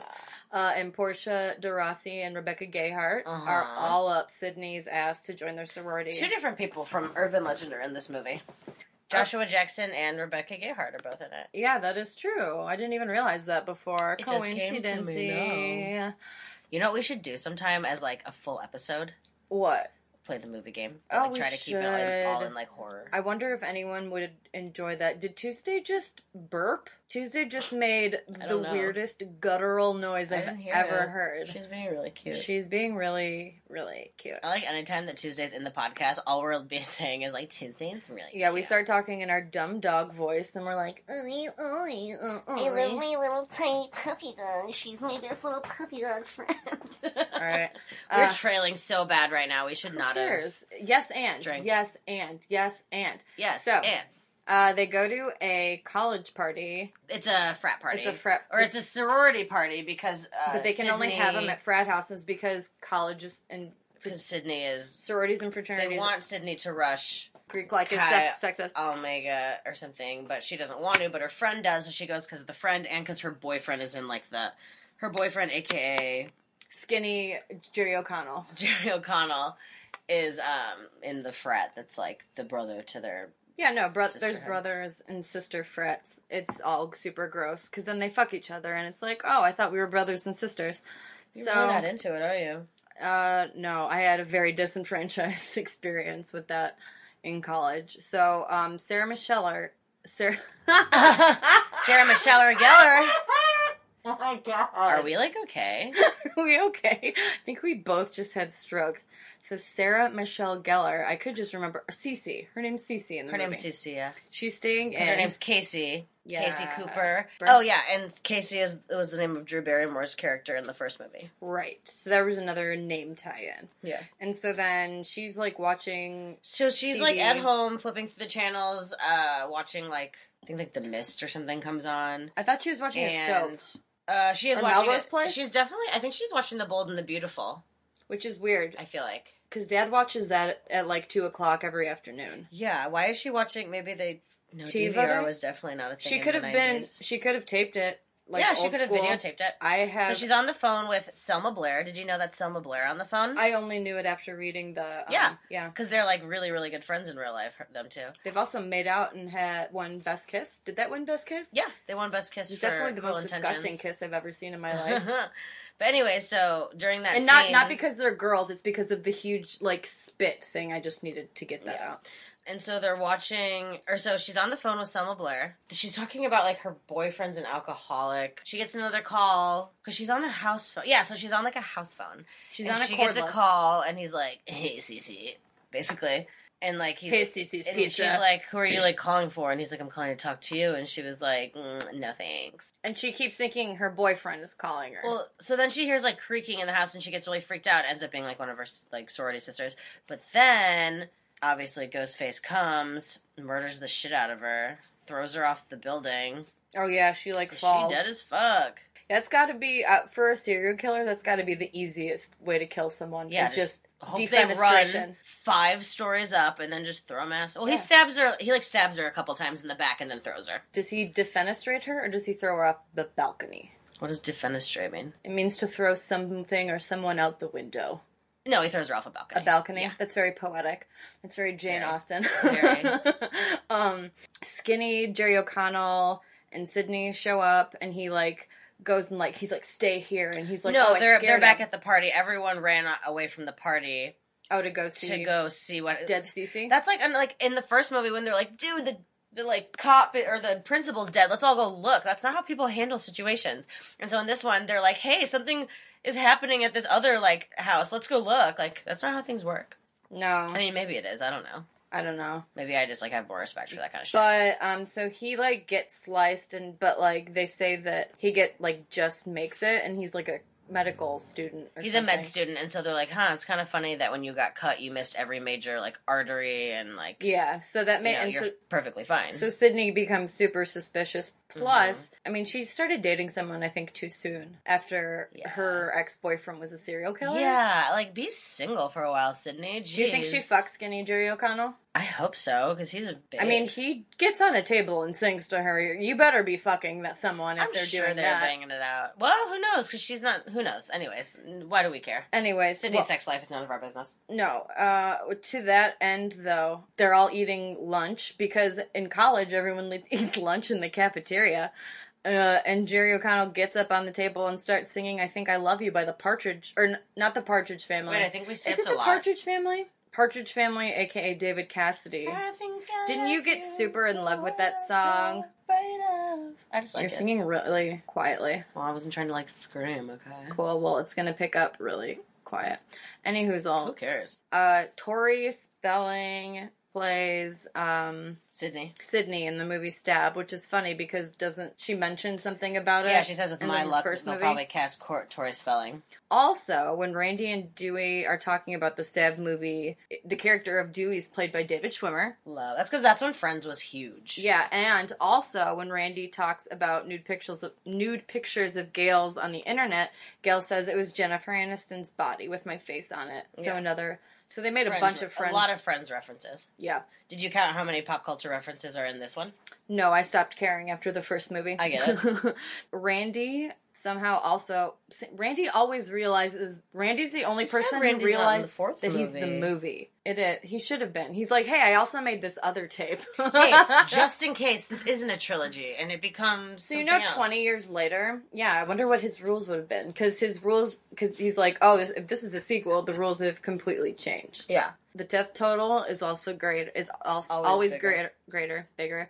Murder scenes are more elaborate with more blood and gore, but that's mostly just because they get a higher budget, depending on how well the first movie does. Never, ever, ever assume the killer is dead. Those are the rules? Those are the rules. What's the road sequel cut? So Gale gets a call. So they're walking around campus. Gale, Dewey, and Randy are all walking around campus, and it's Ghostface, and like Randy's pulled into a van and murdered. So they get a call, and they're trying to, and like Ghostface is like, I'm around here, and I'm watching all of you guys. Yeah, he's so like, I can like, see all of you. So they're just running around grabbing anyone who has a phone, and then which is I would be so fucking annoyed. Well, and so what the reason, like, because she says at the end that the reason that, like, you know, another fucking spoiler alert, one of the killers is a female. And it's the mom. Hell yeah, sisters unit for themselves. And she says that the reason that she killed him is because he started talking shit about Billy. Oh, right. Oh, yeah. Why'd you just make that face? Sticking.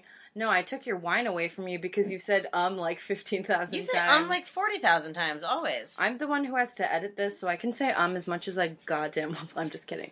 Oh, so they find out that one of the other reporter, or one of the reporters, I don't think they know at this point, is like recording everything that's going on, and Gale and Dewey are reviewing the security footage from the quad to see who killed Randy, because like they pull Randy, that killer pulls him into a van and kills him. Then they're attacked by Ghostface, and Dewey gets stabbed in the back again.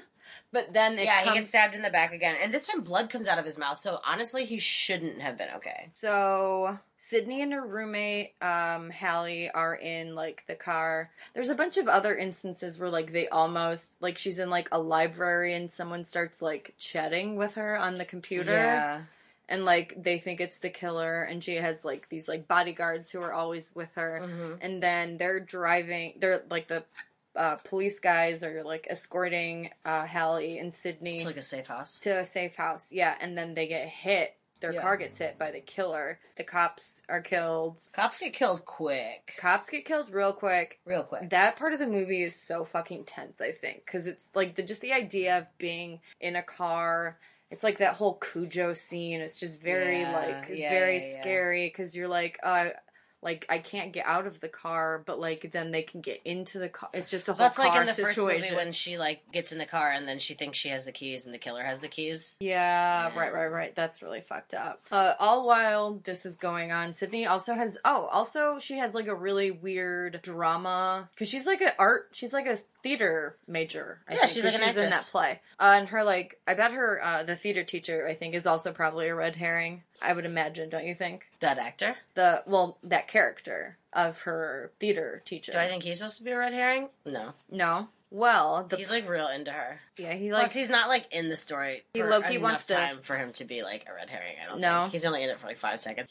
The play that she's in is Agamemnon, which is like a Greek play, right? Yeah, it's the first Aristella, a trilogy of ancient Greek tragedies. And the running theme in the trilogy is murder and revenge. Mm-hmm. And one of the characters, her name is Clytemnestra.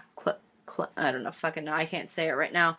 And she kills Agamemnon for sacrificing their daughter and having an affair. And Orestes, their son, seeks revenge for his father's death and the mother's affair by killing Clytemnestra. It sounds like chlamydia. Clytemnestra. It's like Clytemnestra. Clytemnestra. I should have looked it up. His mother. Anyway, so it's like the play within... It's like Hamlet, basically, because it's like an allegory for what the climax is. Because there's all those familial relationships going on. So, skinny Jerry O'Connell's walking on campus at night, and you think he's, like, Ghostface is approaching him, but it's just his stupid frat brothers that came to haze him because he gave Sydney his frat pin. And once again, I'm going to talk in my I hate frat life voice. Because she, like, gives him... Or he gives her his ring, right? No, it's a necklace with his letters on it. Oh, it's his... Oh, right. It's his... Yeah, because I think you get a necklace. Yeah, it's just like a silver chain necklace. Yeah, and so he has to get hazed for giving it. And they, like... But it's, like, what's supposed to happen. Right. Yeah. They like, strap him up to a giant, like, prop star weird thing, like, on the stage. It's something for, like... Yeah, something that would have been some weird prop for the play. It looks like a cross. Yeah, it looks like he's being crucified. It's really fucked up. There's some religious undertones in this that I did not see. I didn't mean to say Nazi. So Sydney finds him, and he's been, like, beaten up really bad, and he's still attached to the stage prop, and then Ghostface is just casually sitting in the audience, like, he's fucking about to watch Hamilton or something, and then... Hallie gets killed, too. Did we talk about that? Yeah, we talked about that in the car wreck, or the car crash scene. Yeah, Hallie dies as fuck. And then it's revealed that Timothy Mickey is one of the killers. When I was younger, for some reason, I thought Mickey was Billy's, like, brother. Okay. Like, his, like, estranged brother. I don't know where my mind came up with that, but then obviously watching it multiple times in my adult life, I'm like, that's not true. Well, Derek is the name of Skinny, Jimmy O'Connell's character, and apparently him and Mickey were supposed to be best friends when I thought... I think they're roommates. Oh, that kind of makes sense, I guess. I think they were roommates before Jerry O'Connell started being in the... Okay. Frat. Mm-hmm. Well, because he was a medical student and he's a film student. I just don't... I mean, I guess, like, you become friends. Doesn't matter for dorm-wise. Yeah, I didn't take that into account. So, Mickey shoots Jerry O'Connell, which makes it even more fucked up. He's trying to, like, fuck with her and be like, he's my partner, Jerry O'Connell's my partner, same thing's happening to you as it did last time. You know, it's your boyfriend and his friend. Yes, and so then she doesn't, like, save him or anything. Right. The reporter, who's been up Gail's ass the whole movie, comes out. Sydney recognizes her because it's Billy Loomis's mom, a.k.a. the killer from the first movie. And Courtney Cox is there, and she's like, who the fuck is that? Oh, yeah, because, like, Courtney Cox comes out first, and, like, it makes you think that, like, she's the killer. Yeah, because when Gail's, like, running away from the killer... Tuesday, what are you barking at, silly? Tuesday's a fucking psycho. When Gail's, like, running away when Dewey gets killed, she, like, is trying to call the cops... And then the reporter comes up to her and she's like, oh, what's going on? And then that's when she obviously would have, like, you know, gotten her. So then Mickey says he wanted to kill people because he wanted to be caught and immortalized by the media, which is weird. He was talking about, like he wanted to be Charles immortalized. Manson and all of them. Yeah, Tuesday. Charles Manson, even though Charles Manson never actually killed anybody. And he said they meet on a Psycho website. Do they have dating sites for there's murders? Apparently a dating site called OK Psycho. Murder Mingle, OK Cupid's Killers, MurderMatch.com, Murder Matchmaker, Psycho's Killers. Okay. I'm done. And then she pays for Mickey's college tuition in exchange for him to help her kill people so she could avenge her son's death. Yeah. It is? Mm-hmm. She says that she pays for his college tuition. What? Well, yeah, I guess so that he could have gotten into the school. She would have had to. Right, and so then she kills Mickey because Mickey, because she's like, pawn. He's crazy as fuck. Yeah, she's like, his story, no one's gonna... Well, because he wanted to get caught. She's like, I don't want to get fucking caught. No, she thought she killed him because he was a threat. She's like, his legal defense was fucking absurd. Yeah. Although, I mean, all of these murders would have gone to trial. Well, yeah. There would have been legal repercussions. He was trying to do, like, the Ted Bundy thing, blame it on, like, instead of blaming it on porn, he was trying to blame it on movies. Oh, yeah, he was trying to blame it on movies. And, like, fucking violent movies. Dickwad. Violent stuff like that. What a dumb dildo. Stupid. So, Mickey's shot by Debbie, and then... as Mickey is shot by Debbie, he shoots Gail, and then she goes down. Yeah, but she just gets, like, her rib Which hurt. is, like, the second time you're supposed to believe Gail dies. I don't know. And so then Sydney tries to Gail's get Debbie to believe... Sydney tries to get Debbie to believe that Mickey's not dead. And then while Debbie's not paying attention, she hits her in the head with a jar. And then... She also bitch slaps her with the necklace that Jerry O'Connell gave her, too, which is, like, cool. Yeah, that is pretty badass. Also, cute note, she's wearing that necklace in the third movie. Oh, that is really cute. Isn't that cute? Yeah, I'm glad that she stopped dating also. Like, yeah, she's over it. She's over it. In the third movie, for sure. I mean, she kind of almost has a little something with Patrick Dempsey, but we'll get into that later. Oh, yeah. And who wouldn't? I mean, McDreamy. He's McDreamy, right? He's gorge. I only watched the first 3 seasons of that show, and then I was like... Yeah, I've literally only watched the first 2. Yeah, so they're like in a big tussle, and then Debbie eventually gets Sydney in a headlock as Cotton comes in. Yeah, because Cotton just, like, overhears all the craziness, and he's like, what the fuck's going on, you Because guys? apparently Cotton is just stalking How does Sydney. Cotton get a gun is my thing. Isn't it like if you've been, like, tried or something like that, you are not allowed to have a weapon of any sort? No. When you're on parole, you can't have anything like that on you. Well, I don't know if he'd be on I don't know. parole if he was completely exonerated. I think he picked up... Oh, that is true. but I think he picks up Timothy Oliphant's gun. Oh, I think you're right. And so he's, like, gonna shoot Sydney. I don't know why he would shoot her. Like, clearly, like, why wouldn't you kill the actual killer? But then Sydney finally says that she'll do, like, the Diane Sawyer thing, and then he's just Which like, would have been boom. so cool if they had filmed. Like, made Yeah. a mock interview, because you know Diane Sawyer would have fucking done it. I bet she would have. And so then Tuesday That gets... was the cutest noise I've ever heard, Tuesday, our dog gets dumber Tuesday. at night time. What are you even, like, Stop screaming. barking at? She's screaming because no one's paying attention to her because she's a fucking dick. So Sydney and Cotton realize that Gale isn't dead. Then Mickey pops up because fucking of course he wasn't dead. Yeah. Shoots Mickey like 4 times in the head. Yeah, and then also she shoots Mrs. Dead Loomis in the face, and just in case. It's kind of like shooting a dead horse, except shooting a dead your ex-boyfriend's mom, who you also shot dead. Yeah, like just going through the family tree pretty much. Yeah, so it turns out Dewey didn't die because the scar tissue from his back somehow made the second stab not lethal. I guess that's not a thing. So in this one, they wanted to end it with him being alive because they knew they were going to make a third one. But with the first one, the reason they didn't show him being alive is because they had no idea they were going to make a second one, and they thought it'd be more interesting or better. Just better if more people died. Well, I bigger body count. Recently learned because he got stabbed in the back, right? So he has like a back scar. And I keep talking in spoonerisms because of this goddamn wine. I wish that Wes Craven was still here so that we could ask him if there was any sort of symbolism. We could bust out my Ouija board and ask him. Well, I'm trying to think. I think the main reason why I think he gets stabbed in his back in the first movie is because they initially don't want you to think that he's hurt because he like walks out and he's like, oh my god, thank God, Dewey, and then he falls. True. So I don't know if that would have anything to do with it. That's true. But I do think the funniest thing ever would be if you were using a Ouija board and you go to the hello and the Ouija board said, new phone, who dis? Okay. So then Sydney, they go to the hospital because of course they were all like stabbed and shot like a bajillion fucking times. And like all the cameras are like pointing in her face, and then she directs them all to Cotton because he's the real hero. Well, and because she doesn't want to fucking talk to them, and she know he fucking does. Yeah, and she just walks off a very broken woman. Yeah, Cotton's like a fame whore. It's sad because like she just like walks away. Yeah, don't you think they wouldn't have let her just walk away? No, I mean her boyfriend just died. Her best friend just died. Well, she would have had to be heavily questioned. She would have been. She just killed a couple people. So questioned. There could be, even though she obviously is the victim, like there could have still like even from the first movie, Stu's family and they could have pressed wrongful death.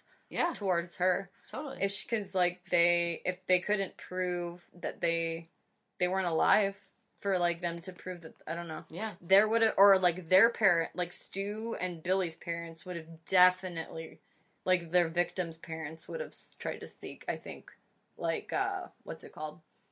Maybe. I mean, unless they would have done wrongful death. No. I mean, not necessarily, Holly. That's what a lot of the parents did for Columbine. Wait, a lot of the parents? Or like Eric Harris? No, the parents of the victims sued the Claybolds and the Harrises. They weren't the victims, they were the murderers. No. The victims' parents sued the killer's parents. Right, but why would Billy's parents sue Sydney? She wasn't the killer. She killed them? Right, but because they were trying to kill her. It's different. That is true. She could have played...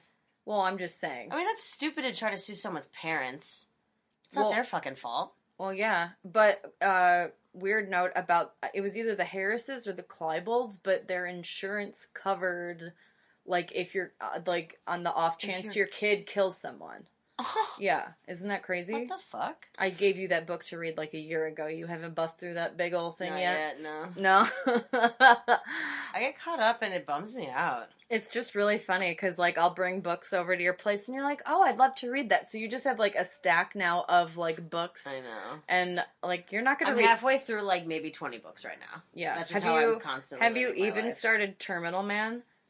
Terminal Man? You didn't give me that. Or did I give you Airframe or Terminal Man? Neither. Oh, Airframe. No, I have not started it. Okay. Great. Going through stuff Great right Michael now. Crichton book. I'm sorry. So, our dog Tuesday's being a dick. So this is it for, like, we're gonna do 3, because we're already at 2 fucking hours, right? Yeah, we're like super over. And I'm just gonna do our plugs later on my own because our dog's being an asshole. Yeah, Tuesday's being a hype as fuck. And it's but getting tune like... in for next week because we're going to do Scream 3 and 4, which are both still genius films. Yeah, they're still really great. I'll come for you if you say any different. Yeah, I love the fourth one. Emma Roberts, are you kidding? A lot of people God, argue that the Tuesday. second movie is better than the first. I would fight them to the death. So, on that note, okay, love you guys. Bye.